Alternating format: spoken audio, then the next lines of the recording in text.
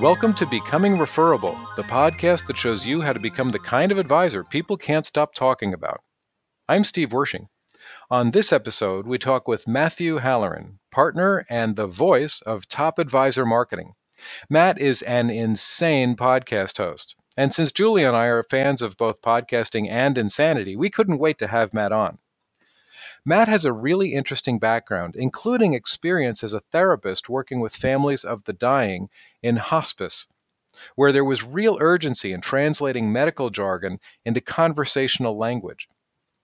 And we talk about how we can apply those lessons so that you can communicate more effectively and deepen your relationship with clients. We talk about how to make communication through social media more intimate.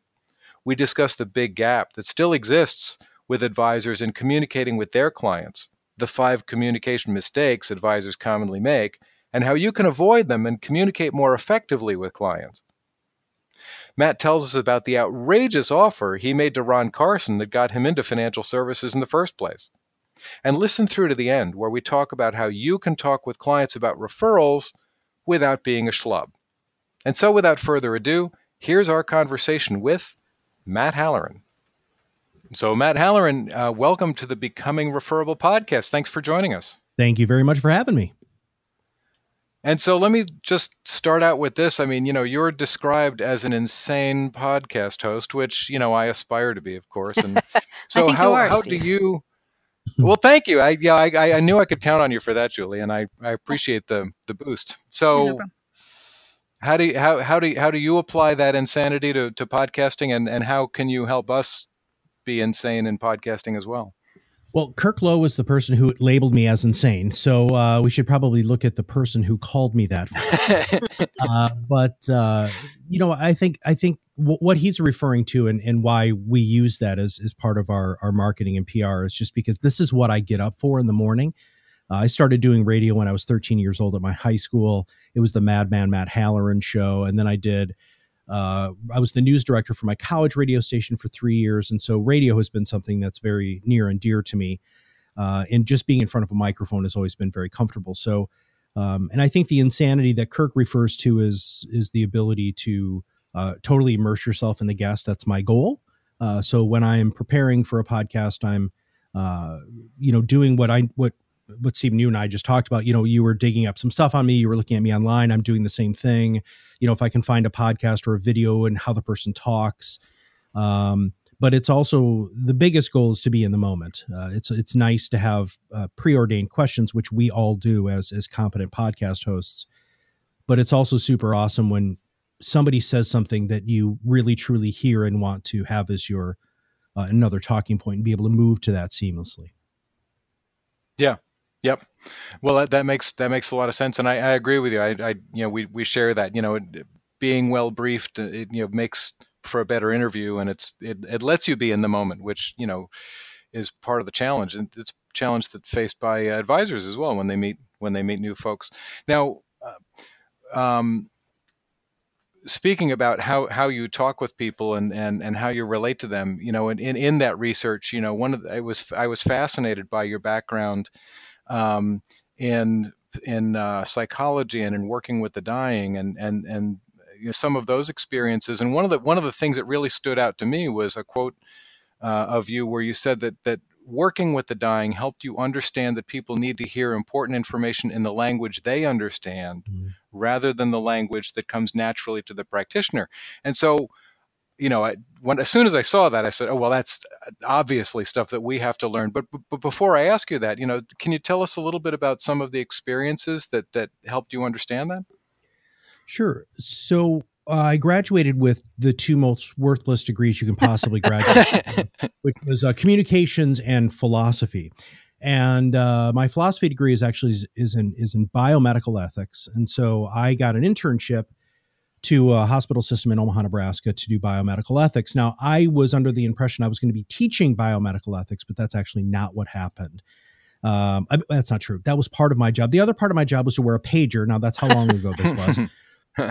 And every time my pager went off, that meant somebody was dying. And my job was to rush to whatever hospital was on the code of my pager, go to the ICU, the NICU, or a hospital room and be the go-between between physicians, nurses, and then a family. Because the physicians were using physician speak and the nurses were using nurses speak, and I had to somehow communicate to a person who's massively traumatized in grief. And most of the people, 99% of the people who I dealt with as the actual client they were not conscious. So I was just dealing with that person's family. Sure. And then the one time that the person was conscious, is a totally different story. But, it's very, very difficult to explain to somebody that, yes, you see that your husband, wife, son, daughter is breathing, but we're doing that for them. Let me explain to you how that works. And so, that's really what ended up happening in it's all about listening, right? That's the most important thing. Not only listening, but in our financial services, it's really about truly understanding the language. And I had to learn doctor language. And then when I moved over to financial services, I had to learn financial services language. And, all of the acronyms and all of the buzzwords that we're so comfortable with, the general public has no idea what you're talking about. And so trying to make it so that you can communicate more effectively has been a real passion of mine. And that's one of the reasons why we podcast, guys. When I podcast with our podcasting clients who have hired us to do that for them, part of my job as the host is to say, hold on, this just happened on a podcast. He talked about the,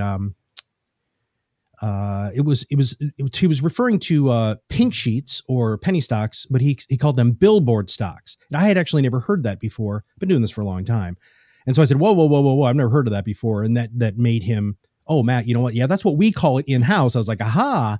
And then, I made him explain really what that meant to our listeners. And does that yeah, and that's it's interesting because of course we've all had the experience where, a loved one has been sick, thankfully, not as extreme as the situations that you were in, but somebody is sick. And so you talk with the docs and, the doctor comes out and tells you what's going on. And, I fear that a lot of people wouldn't do this, but but because I am who I am, I'll say I don't understand a word of what you just said to me, and we've all had that kind of experience. And one of the things that interests me as I watch advisors practice and talk with clients and things is that sometimes they don't even realize, so many of us have been doing this for so long that we forget what terms are typical conversational English and which terms are actually jargon, and we've forgotten that they're jargon, and we still use some of those things that we think is translating it for the client when in fact we're still talking in financial speak. So how would you apply some of that thinking to the financial advisory relationship so that the advisor can always be sure that their client is really grasping what they're saying? Well, the way I present it when I'm speaking is you all just need to shut up. That's but it's true. So there's 5 ways that people can communicate. So they can talk at, over, around, through, or with. So part of communications training that I have done for many, many years is to have the advisor identify which of those 5 that they lean to the most. So, most advisors actually talk over their clients because they have an educational inferiority complex that they don't put themselves on pars with physicians and accountants and lawyers, which they are, right? And they're doing even more important work as far as I'm concerned than a lot of those people. Talking at somebody, that's the old, kind of insurance sales. I'm going to talk to you and say these things because I know that they're going to work and I'm following a script. Through is a brutal way to communicate, which I see a lot of male advisors do with spouses, specifically women. They don't seem to allow the partner in the marriage to have an equal voice. So they talk through them. They just kind of bypass or kind of, I'm waving my hand. And I know you can't see that, but that's wait till we add video to this podcast. Yeah, I know that. Yeah. We'll have you back on camera. So at, over, around, and then around is really not answering their questions. It happens a lot when advisors are confronted about performance, right? Because they've hinged so much of their client communications based off performance, but they don't really want to talk about that. They send out weekly market commentaries that say, well, the Dow fell 100 points last week, which is nothing, right? I mean, that's like 0.01%. And then the client comes in and is freaking out because the Dow was down 100 points. And then you have to communicate all of that stuff. Mm-hmm.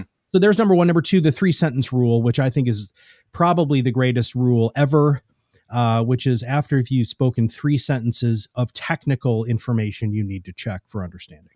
That's great. So I want to talk to you about those issues that you just brought up and some of the different ways we communicate, but can you just fill in a gap for me? And that is how you made this transition, because I'm listening to the work that you did and the work that you're doing now. And I can see the connection, but I would love to know what actually caused you to pivot to the dark side. Insurance. It's I would be more than happy to explain that. So my wife and I worked at a place called Boys Town. So after I left biomedical ethics, because my wife said, "You're crying every day," it goes off. You're crying, because I knew it was a warning sign. Yeah, right. Yeah, absolutely. Well, and I'm a very, very strong in my who I am, and I don't care if I cry or not. That's a great way to release a lot of tension. And so I didn't make it very long. And so we left that. I had a couple other jobs in Omaha, Nebraska, because Omaha's an amazing place to live. And then my wife and I worked at a place called Boys Town. Boys Town is where we lived with 36 at-risk teenage boys for 5 years. We lived in the house with them 24/7. It was a magnificent, life-changing experience. When we had twins there, our boys, and that are now 15.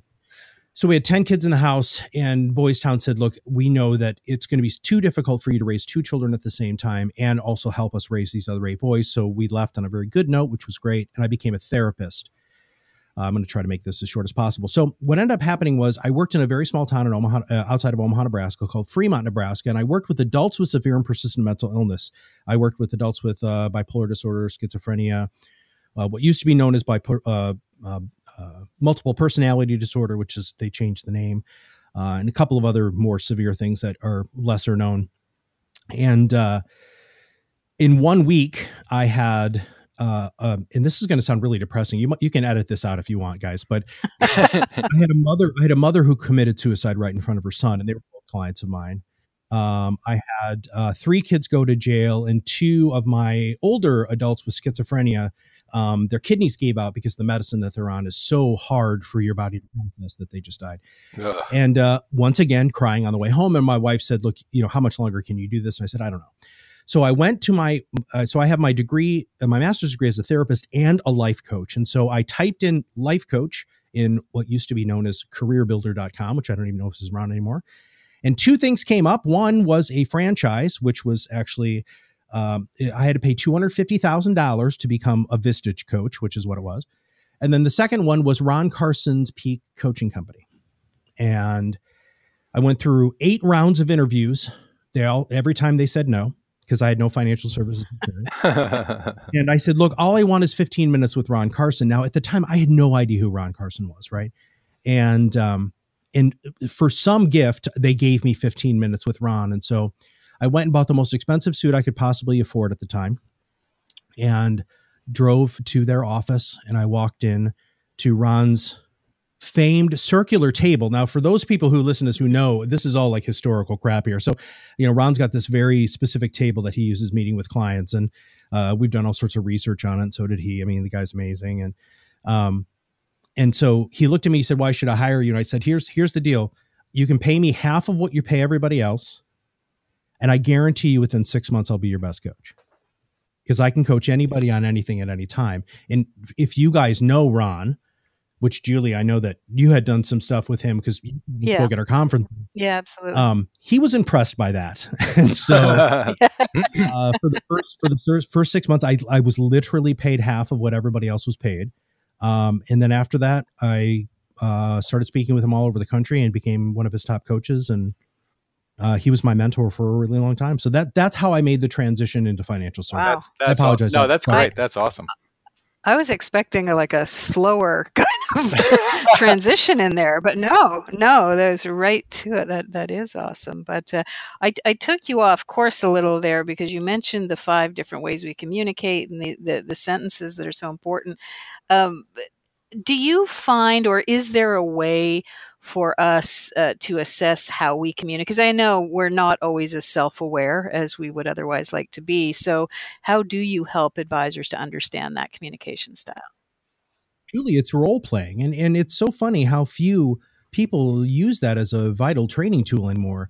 When I was running my coaching and consulting business, one of the things I would do is I would go and spend a day and a half to 2 days at the advisor's office to do an in-depth practice management analysis. And part of it would be, okay, look, I'm a client. I'm walking in. You're going to walk me through everything from greeting me at the door to walking me to the room to talking to me about your services. And then I'm going to ask you questions and those sorts of things. And I would be able to identify very quickly which one of those 5 mistakes that they were making. And the problem is they switch back and forth. And then I would explain to them, okay, so right now you're talking at me, and here's how you overcome at, and here's what you're talking over me, which again is the most common one. I need you to dumb this down about 10 steps. So we would do that in person, and advisors would say to me, Julie, all the time, why hasn't anybody talked to me about this? You're telling me, Matt, that I've been making this mistake for the last 20 years. I'm like, yeah, sorry, dude. Yeah, you've been making a mistake. It's fascinating because you're absolutely right. Role play is, I forget who was it. I don't know if it was Cheryl from Abacus in South Carolina. Garrett? No, Cheryl Holland, or anyway. But I was listening to a presentation, and this was so true. They said what they want. Role playing is what they need the most and are most resistant to. Yeah. And I find that all the time. And just like you're saying, going through it as a role playing exercise can be so hugely helpful. And in terms of the jargon thing, you don't even necessarily need to do it with a coach, although doing it somebody like with a coach would be better. But you could do it with a spouse or a friend who's not in the financial business or something like that. How else can people find some of those communication mistakes that they're making? Again, it's really practice. You should find somebody who understands communication. In fact, Julie, I remember, God, this was probably 10 years ago, if not longer.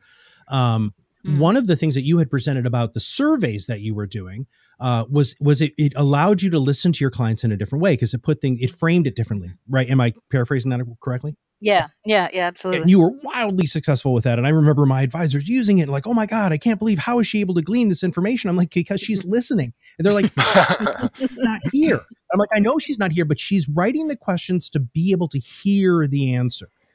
So all of it really hinges on listening, guys. And that's really, nothing else matters if you can't listen. Listening is a skill that needs to be practiced. You have to listen, not listen to respond. And we have been taught in this industry, since all 3 of us have owned our own businesses and we are basically the primary salespeople of our services, we know that there's a lot of times that we listen to respond because we know we have to overcome an objection to make a sale, right? That's all of our lives as entrepreneurs. But I have found that if you listen to listen and you give people the space to communicate, all of that goes away. So let's turn that around to think about what you're doing more now, which is social media and podcasting and those kinds of things. So how can you utilize those principles in the realm of doing things like social media marketing? Social media is the greatest listening tool that has ever been existed of all times. I mean, when, in the 1950s, everybody was terrified of Big Brother. And then Big Brother came out and everybody embraced it, hugged it, and put everything they want in the world on it, which would be social media, right? If I'm going to meet with a client, which most advisors don't do this, they don't go on their Facebook page, type the client's name in and see what happened in their life. Mm-hmm. I've had advisors say, Matt, well, that's spooky. Okay, it's spooky to you, but you're weird, and it's not spooky to the rest of the world. So my team, so I have 3 women who all have their master's degree in digital journalism and communications who work with us and our social media program. And so they're journalists, right? So their background is digital communication and journalism. And so part of what we do for our clients is listen, which gives us great opportunities to create more tailored, customized content for our clients. And we also listen to what they post. And I have a wonderful story. One of our clients, who's a financial advisor in New Jersey, he's gotten to the point in our podcasting where he's starting to gain control of the podcast, which is our goal. We do all of the post-production and pre-production and all of that stuff for him. But he interviews guests, and he just had one that was a nonprofit organization for a young boy who had died. Just a beautiful podcast, just super emotionally charged, right? And so that gave my team a great opportunity to show another side of this client. But what happened was when we started listening to the feedback that came back, his name's Larry. Larry decided that he's going to start interviewing more and more nonprofits because it's drawing the correct attention to who he is and what makes him different. But he can't do that unless he's listening to the responses. And we do that for our clients because, everybody's busy, right?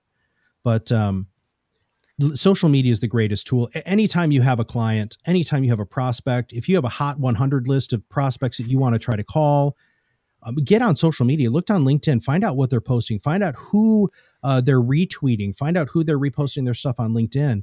I mean, both of you, are always posting stuff on social media, and sometimes you're tagging people in that social media, and that creates a great conversation. Find out what people are doing, and then when they sit down, say, hey, Stephen, here's the deal. I saw today for the first time, and I didn't realize this, and I'm so sorry that, you're a huge Baltimore Ravens fan. I don't know where that came from, dude, but, and that starts off a totally different conversation about life, which is really what our advisors are supposed to talk about. Go ahead. I'm sorry, Julie. No, I was just going to say, do you find that, because to me, the way you describe that is a wonderful way to think about social media. And I wonder if a lot of advisors don't see it that way because they see it more as a broadcast tool rather than a listening tool. Do you find that? That's talking at, right? So that's one of the communication faux pas that advisors are doing. They're just broadcasting information out, hoping that it's like I talk about this in my speeches. Crazy Larry's used cars. You guys remember that? Every commercial break, Crazy Larry would come on and tell you about his great deals. That's not marketing anymore. That's not how we can do it. It's got to be communicative. It's got to be a two-way street. And in fact, some of the greatest communication success stories have been with negative feedback. And I highly recommend that your listeners type that in with negative feedback on social media and find out who is really kicking butt. Wendy's has done a magnificent job. There have been a couple of other organizations. Zappos does a great job of when somebody isn't happy with their services and they post a negative review. How they handle it is brilliant. And in fact, I started doing business with an online shoe company because of how impressed I was with how they handled listening to a negative complaint. That's interesting. So when you get down to talking to advisors about all of these opportunities using social media, podcasting, what are you recommending for advisors today to get the word out, to start those kinds of conversations?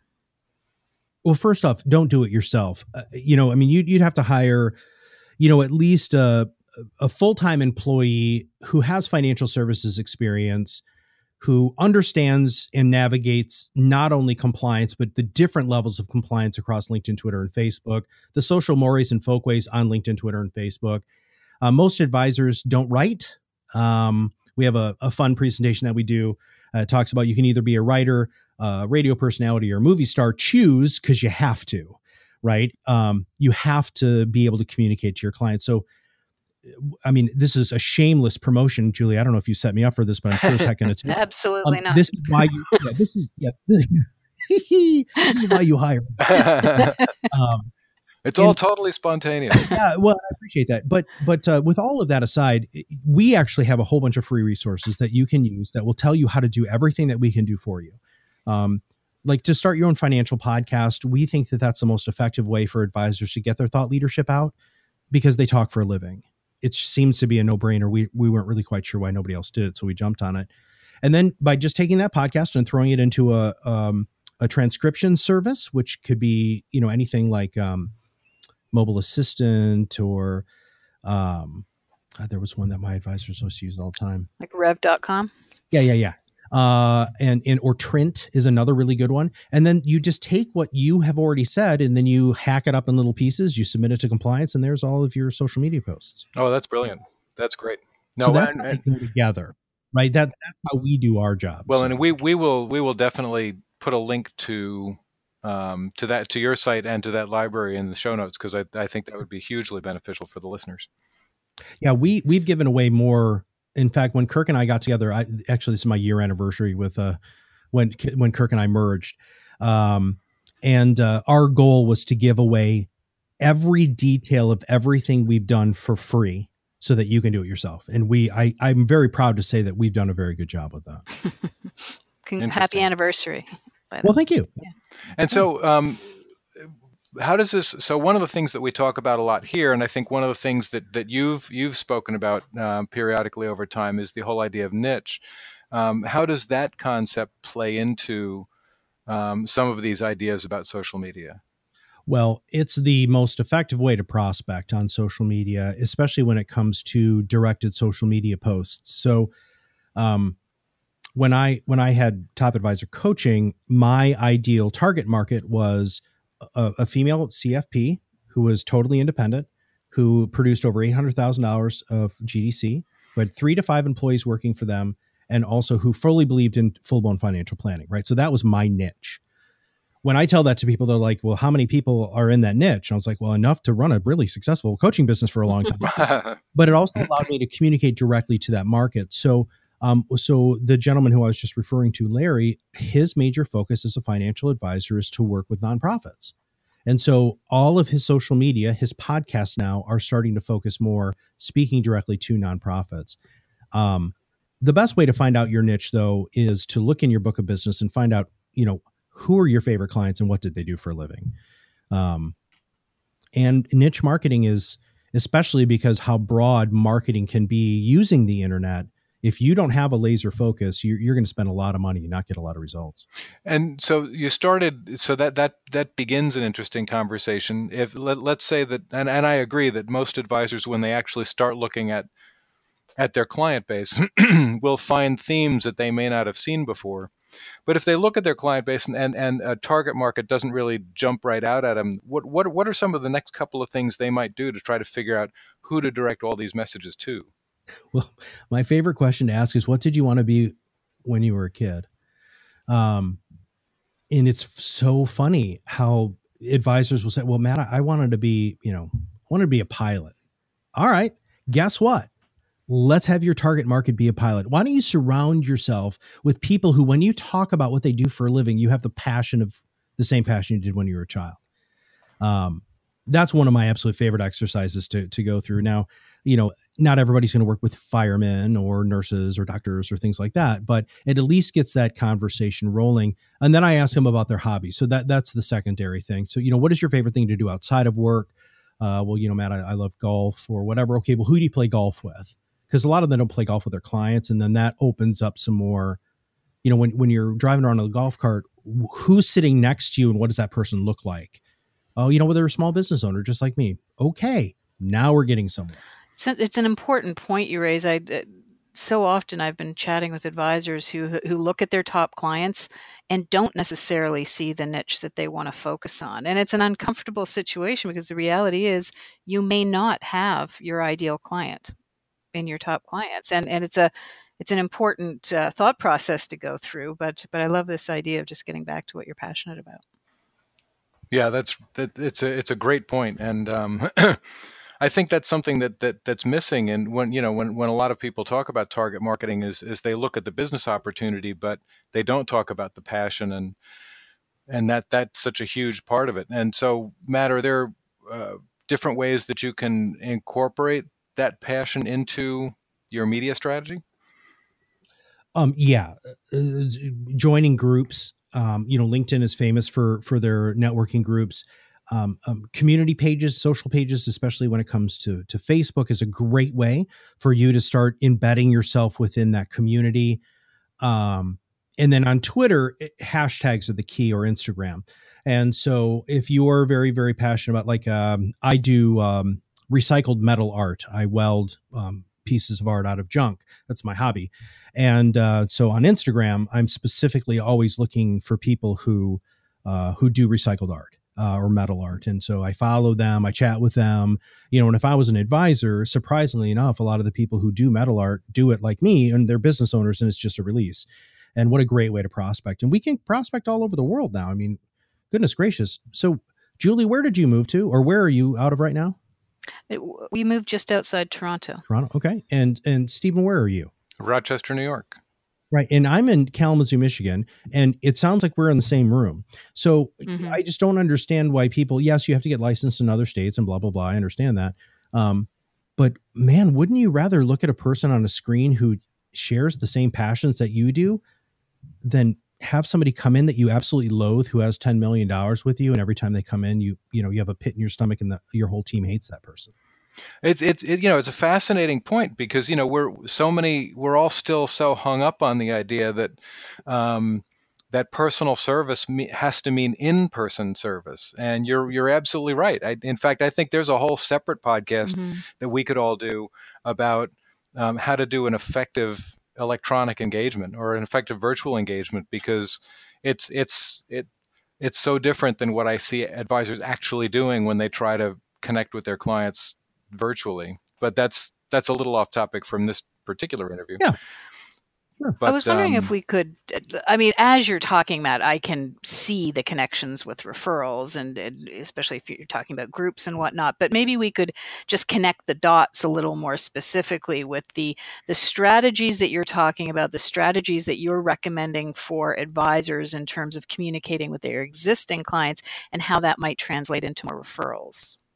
Wonderful. Most people don't have their friends locked down on social media. So what I recommend that people do, so here is the easiest, most simple way to ask for a referral without coming across as a schlub, which is, before that client comes in, if that client is connected with you on social media, now there is an if they're connected with you on social media, or if you can access their social media, see who has been the person who has liked or commented on the majority of their posts in the last week. And then when that person comes in, you can say, especially if you're connected with them on social media, man, you must be really great friends with John Smith and Jane Smith. Oh my God, they're like our favorite people in the world. Would they be a good person to get a free consultation? I would love to volunteer a little bit of my time to just, take a look at their stuff, so that you don't have to say, who do you know? Right. And in fact, Stephen and I were talking about this when I saw him at SEI the first time. So that would have been 2 years ago. And I said, one of my clients would sit down and have a blank piece of paper and look at the person and say, who are your three closest work associates, and wait until they gave an answer. Yeah. Right. Yep. I don't have to do that anymore. I can tell you who your three closest freaking work associates are by looking on social media. So does that answer that, Julie? That's how. Every person who comes in, I could ask them for a directed referral with using that person's name and the last thing that they talked about with you on social media. Right. So we can get a lot more specific. Yeah. And I think, that I think that's the perfect way to encapsulate how all of this stuff wraps in together. Is it combines listening with the intimacy of social media. And, Matt, like you were just saying, as you know, I'm a huge opponent of that, who do you know question, but asking for introductions is totally cool. And that's a great example of how, and there are so many other great ways of figuring out how to ask for specific introductions, leveraging social media.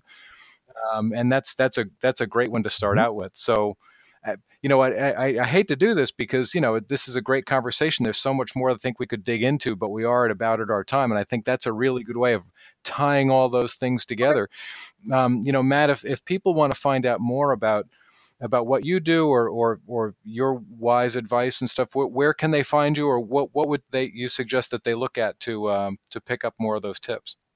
I'm very, very active on LinkedIn. So LinkedIn, just type in Matthew Halloran. That's going to come up, and then topadvisormarketing.com is our website. I wanted to thank both of you. Julie, I told you this when you were on our podcast. You've been a hero of mine in this industry. I cannot thank you enough for all of the great work that you've done for advisors. And Stephen, you know what? with how you woke people up with how not to ask for referrals, but ask for introductions. I want to thank both of you for the work you've done, because it sure made my life a lot easier as a coach. And also just, anybody who's really trying to help advisors out in the right way, using the right motivation, which both of you are. I just wanted to thank you for that.